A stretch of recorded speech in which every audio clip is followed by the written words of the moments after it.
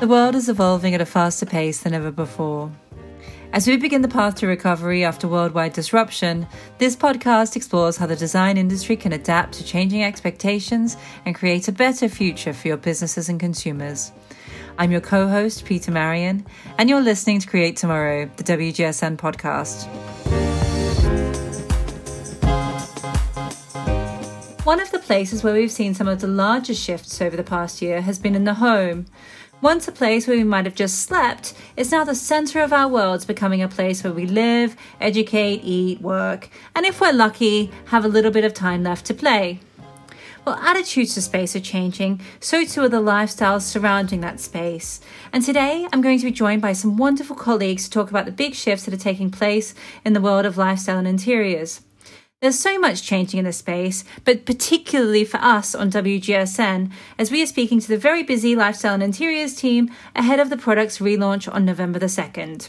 I'm joined by the director of our Lifestyle and Interiors product, Lisa White, who is based in Paris. Hi, Lisa. How are you? Hi, great. Thanks for having me. And how has your home changed this year? My home, how has it changed? Well, there's a lot of people here right now, and we're all doing different things at the same time. Fantastic. I'm keen to find out more about this. And in London, we have Gemma Roberti, Head of Interiors. Hi, Gemma. Hi. Thank you. And what's changed for you this year? 12 weeks of home parenting, I would say. That was the most intense one. But you survived. I survived. We managed to move home, get some outdoor space. So it's going okay. Thank you. That's great. And from the LA office, we have senior strategist Alison Rees. Thank you so much for getting up so early to do this. And what's changed around your home this year? I am happy to be here. I'm same with Gemma. I've been having my son at home for that period of time was challenging. You learn about the new the new ways you can stretch your space to make it more fun and make it a at-home gym for a baby. But so far, so good. Hopefully, we won't go back into lockdown. Fingers crossed, huh? Yeah. And last but absolutely not least, also in London, we are joined by Sarah Housley, a senior strategist. Hello, Sarah. I'm so happy to have you here. Hi, Peter. And what's changed for you over the past year? So I have also been discovering the joys of childproofing. I have the youngest toddler on the team at the moment, and she has become a toddler kind of during lockdown. So she started crawling and then started pulling up. And so I've been just protecting everything in the flat from her. So I've got all my plants in one corner surrounded by a sofa so that she can not get to the plants. It's fantastic. I mean, it is really interesting because obviously this is a team largely with parents, new parents, relatively new parents, with lots of young people kicking about.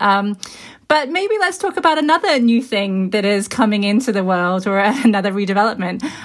Your team has been really busy preparing for something new. Can you tell me a little bit more about it? Maybe you can go, Lisa. Yeah, it's new and not new at the same time because we launched Lifestyle and Interiors 10 years ago. So this is a little bit of a celebration for us too. But during those 10 years, the meanings of lifestyle and interiors have really changed, as has the importance of interiors. So we decided to do a relaunch, a refocus, and a curation, a brand new curation of the site. And so what's that going to look like for our clients? Well, I don't know if it's going to look differently, but it's mostly what we're focusing on, I would say, because lifestyle is one of those words that's used in so many different ways right now. It used to mean a set of behaviors, but now it's a type of product. So we have, under lifestyle, if you Google it, you get a yoga mat, you get a cocktail shaker, a kitchen, lifestyle kitchens, and plants. And these are really key products right now. And in a way, for a lot of people, these lifestyle products are more important than, cars and watches. They've now become the aspirational products, things for the home. And to dive a little bit deeper into some of the shifts that are taking place, because obviously this year has been hugely transformational for most people, really. And I just wanted to start the conversation off by really looking into what's changing in how we live. Well, I'll kick it off and then we'll pass it over to my amazing team members. But I think what we're all trying to say here is that since the pandemic has brought the future at home literally, the home now needs to accommodate so many different lifestyles, work lifestyles, play lifestyles, living lifestyles, kid lifestyles. And the home has to be more flexible and modular in so many ways. Yeah, I would say that more than ever, the home is really what provides a sense of identity, of belonging, and of safety, if you want, from whatever is happening in the outside world. So it becomes more important than ever, no matter how big or small the space, the home, even a room can become a home for certain people. And it becomes essential to surround yourself with the things that make you feel good, paying more attention to what used to be, just a place of drop on, drop off, kind of a transitional environment. Now it's where we do everything from. And so if we need to get good reasons to leave it, we will seek the same reassurance and the same comforts when we go outside. One of the things that I was just thinking about as you were saying that is this idea of homes changing from being transitional spaces to being spaces that we're really, really invested in. And obviously we have a lot of younger people and younger generations, particularly from millennials and below, where we're seeing like rates of home ownership decline and things like that, and less affordability around housing, and lots of sort of houses with roommates even as we're getting older. So what does that mean from a living perspective? Like what sort of things should businesses be doing to approach that shift? I'm happy to talk about this. I think, if you look at young people in co-living situations, obviously there's a lack of privacy there, and that can be a big issue for, mental health.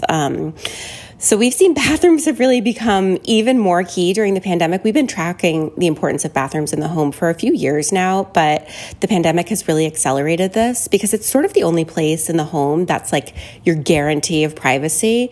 So consumers, and especially that younger cohort, they're really investing in like these bathroom rituals. So like skincare and self-care, they're like, there's a reason why the majority of TikTok videos are shot in the bathroom, in bathroom mirrors, because that's kind of the only privacy that young people are getting at the moment.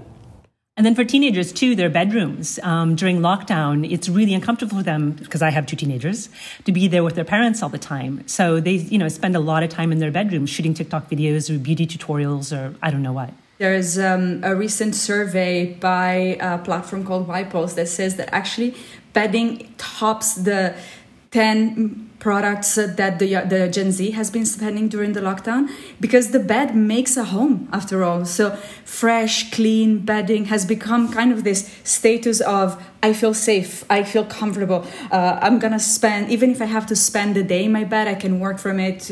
I feel good in it. And even the sale of mattresses have been going up. So alongside the bathroom, also the bedroom has become kind of a sanctuary for privacy, at least. And even going so far as we were talking about the other day, is the bed is actually a room in and of itself. If you've got a small bedroom, maybe your bed is your entire room. Or maybe you've got one of those amazing beds that just kind of curves around you with this really soft space that will clean the air and hold your plants and your books and that sort of thing, and just curve around you. And it becomes literally a bedroom. And it's really interesting that you're talking about this, because obviously sleep has been such a key focus from a lifestyle perspective for some time because of the wellness benefits and all the other areas around that. So what are some of the other things around enhancing sleep from a lifestyle perspective that you're seeing? I think we're seeing our attitudes to technology changing a lot more quickly, particularly as now that we're at home and we're on Zooms all day, we're getting this Zoom fatigue, we're getting screen fatigue. There's this joke that you move from your work screen to your evening screen, and then in between you have your phone screen. So our attitude to technology is we love it, but at a certain point we need to step away from it. So these kind of tech detox rituals that we've seen building up over the past few years are really accelerating now, like so many other lifestyle trends at the moment. And we're seeing things like people just simply putting their phone in a different room a couple of hours before bed and then really focusing on analog activities as they get ready for sleep. Conversely, we're seeing a lot of people also using technology to help them sleep. So there's an amazing platform called Restflix, which is Netflix for sleep. and it's media and programming that will actually help you relax and unwind. So recognizing the behavior that many of us use where we are watching TV in bed and falling asleep to TV, but then making the TV soothing enough that it actually helps us to sleep. Absolutely. And I think one of the things I thought that was quite interesting that I saw come out, which was like the new Apple Watches, which it still has like that quantified aspect around sleep and things like that, but it's not that tech heavy, where with other apps you can kind of see how you're going into REM and all that sort of stuff. But this is just really about encouraging good sleep habits, which is really a low tech response to what has been like largely quite a high tech solution to some extent.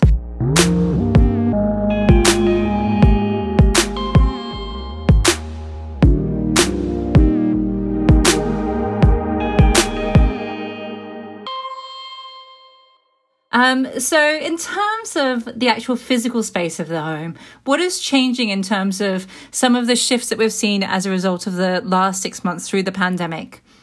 One thing that I think is really interesting is that for so long we have been idealizing loft spaces, big spaces, in workplaces as well too, this open office. We're realizing that is no longer so viable because we have, again, toddlers in the home, we've got teenagers in the home, we've got people doing different activities. So we're probably going to be going back to a home that's going to be a little bit more divided. And that might be a specific separate room for different things, going back to the living room, the dining room, the kitchen, the bedroom.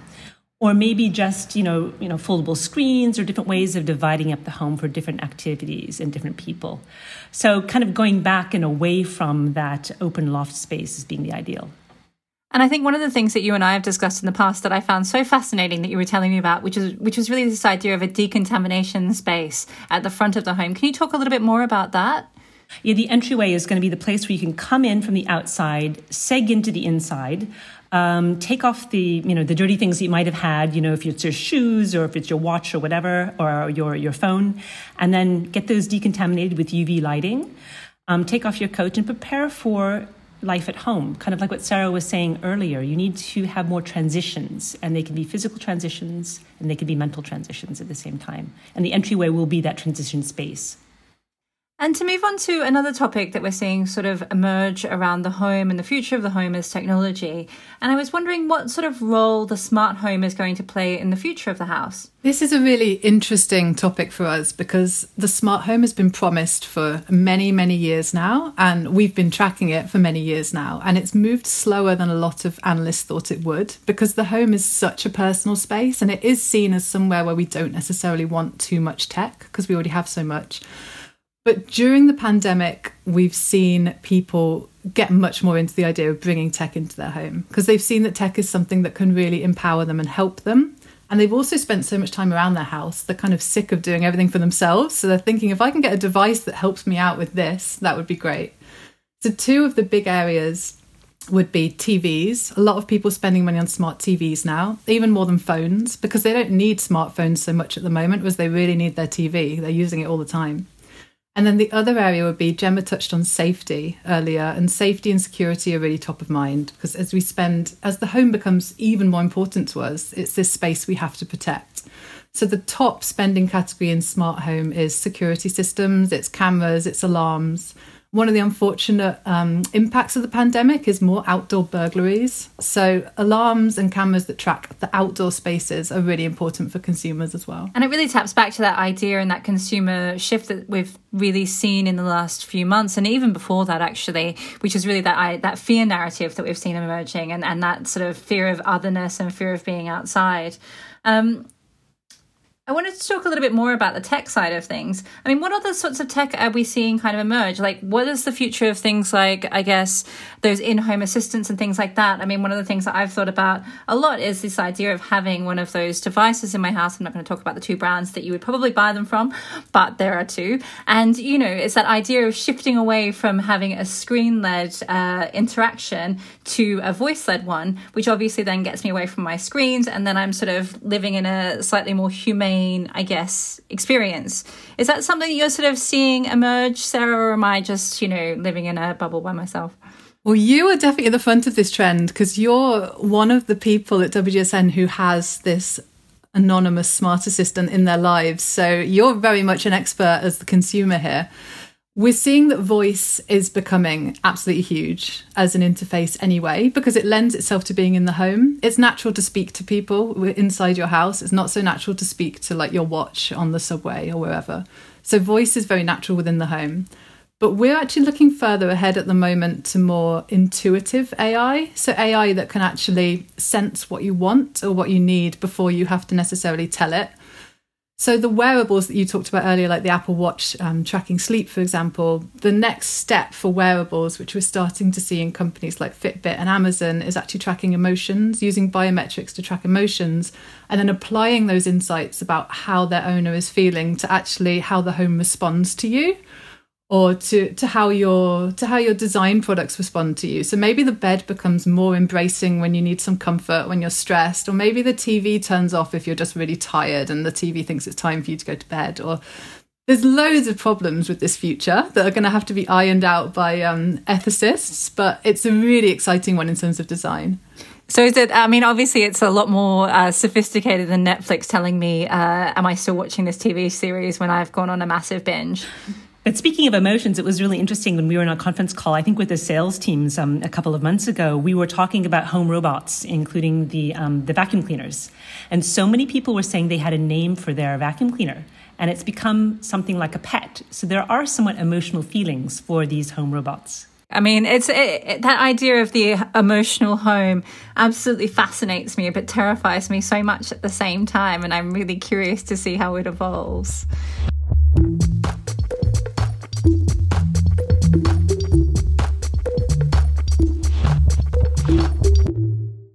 To move on to another topic, one of the other key topics that we wanted to cover off today is really around sustainability.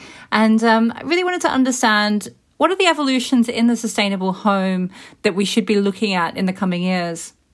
Yeah, so I think in the beginning of the pandemic, there was a general worry that like all of the progress that we had made with the consumer when it came to sustainability had been lost, because people were just like, there was a lot of Instagram evidence, photo evidence of just gloves being thrown on the ground and masks being thrown on the ground. And, obviously that's a very surface level look at sustainability. But what we're seeing is consumers actually care much more about sustainability after the pandemic. I think that the pandemic has really highlighted around the world just problems within the supply chain and, human rights issues with regarding sustainability. And so there is that fear that I think a lot of C-level people had, that the consumer interest was completely gone. That's non-existent. They really, really still care about it. And we can see this in the way that people are investing now into their kitchens, in particular, zero waste solutions in their kitchen, storage. We did a really wonderful feature in the beginning of the pandemic about the quarantine home and how consumers are prepping, their food in their kitchen and storing things and buying in bulk and trying to use every little last scrap of food to not waste things and then compost that and grow their garden. So there's a lot more circularity in the home that we're seeing from the consumer that we weren't seeing before. And I think Sarah will be able to speak to more of the top level ways that sustainability is affecting the consumer. But I think from a day-to-day basis, that's one of the things that we're really seeing, just them having it in their minds every single day in a way that we didn't see before. That's all absolutely true. And I think the consumer sees the urgency of the climate crisis in a new way now. But I think brands also see the urgency of that as well. And I think that's a two-way street. So a priority for brands that is emerging now is really to look at the details of sustainability. So it's no longer enough to perhaps, make it's no longer enough to make a product that's recyclable necessarily, but to really go into detail about how you recycle it. Can the components be taken apart? What's everything made of? How was everything made? I think brands are really responding now to consumers wanting to know all this information, and they're feeling more comfortable sharing it because we're seeing a much more equitable debate opening up where brands have a conversation with consumers and consumers talk back. And Peter, I know you specialize in retail and business strategy. You've seen this happening across every industry, and it's now really hitting the interiors industry as well. Yeah, and I wanted to dig a little bit deeper into this because it's such an interesting topic. To go back to you, Alison, I wanted to talk a little bit more around some of the behaviors, the more sustainable behaviors that we were seeing through the pandemic. Because I think one of the things that that occurred to me as you were speaking was this idea around zero waste, composting, making sure that things are being done in the right way at home is really a function of actually being at home a little bit more than perhaps we were before. And it's about sort of that having that time to think about things. Is that a fair assessment? And can you talk a little bit more about some of those behaviors? Yeah, absolutely. So I think it's unfair. I think there's an unfair generalization to say that people necessarily have more time on their hands. I know I, for one, don't. But I think that there's not necessarily time, but a mindfulness that took place where, you know, if you were doing those normal routines from before, where you're waking up every day at the same time, going to the office, you know, dropping your kid off at school, going to the office, doing your work, you're kind of on autopilot. And the pandemic really shifted that and forced people out of their daily routines. And so in that, they were taking a closer look at, you know, the ways in which they were consuming and the ways that they were buying. And so I think particularly when it comes to just, if we look at the kitchen, for example, that idea of sustainability in the beginning really sprung out of need and almost this idea of survivalism and being worried that people weren't going to be able to find, you know, fresh produce at the store or plastic bags or something like that. And so it sprung from that. And then the mindset shifted once these things were readily available again. The mindset shifted and the consumer is now starting to think, oh, I was fine before, you know, making my own bread. I'm just going to start making my own bread. Or I was fine before, during the pandemic, you know, I propagated onions in my kitchen.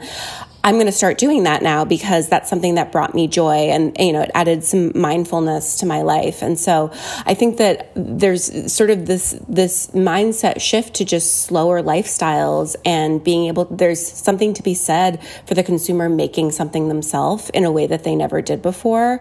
That's adding to their daily routines and their self-worth.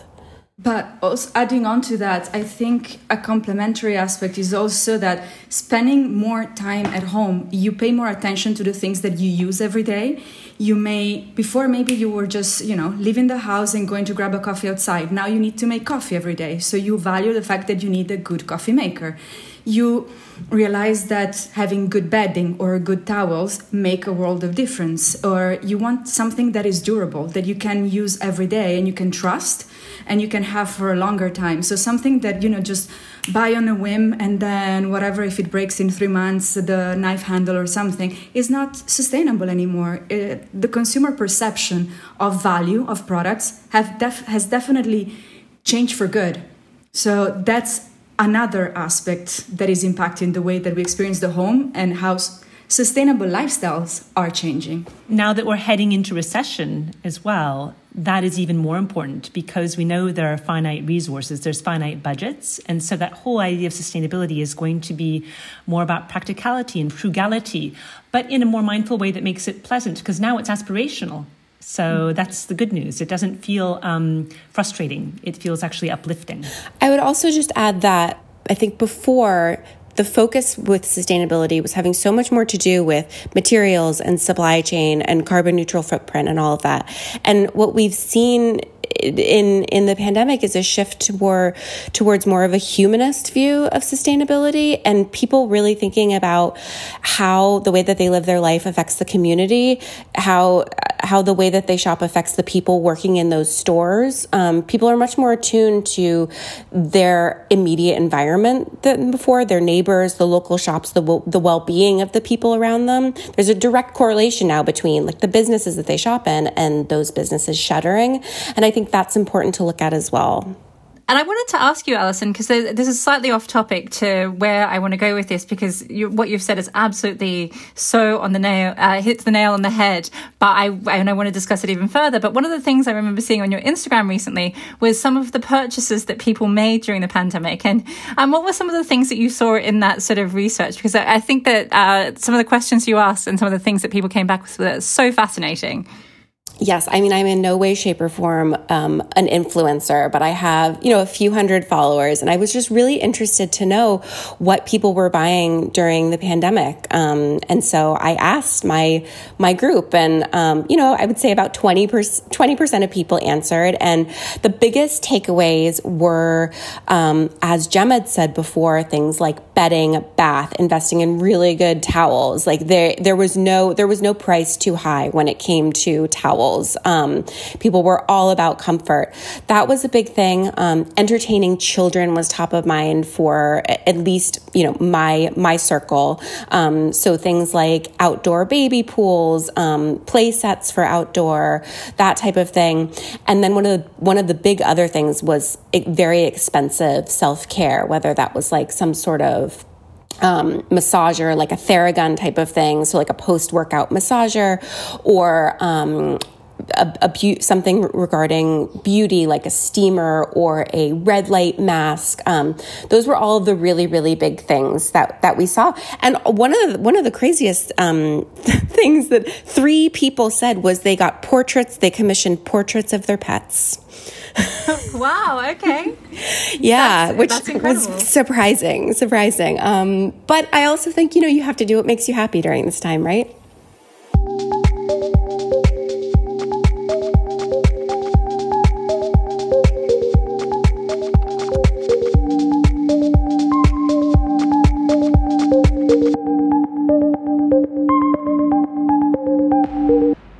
To drill back down into something you said before, which was really around this idea of being more conscious of the impact of your spending and then making more mindful spending choices. Sarah, I wanted to talk to you about something that you and I have discussed in the past, which is I see this sort of tension emerging at the moment, which is really like, we are being much more aware of where we spending much more locally. But then I think the other thing that we've really seen is the opportunity around system shifts that can take place because, obviously a lot of the world got shut down. And then so it changed a lot of our expectations around what can be done around sustainability and what businesses and what we can do from an activist consumer perspective around channeling change and expecting change.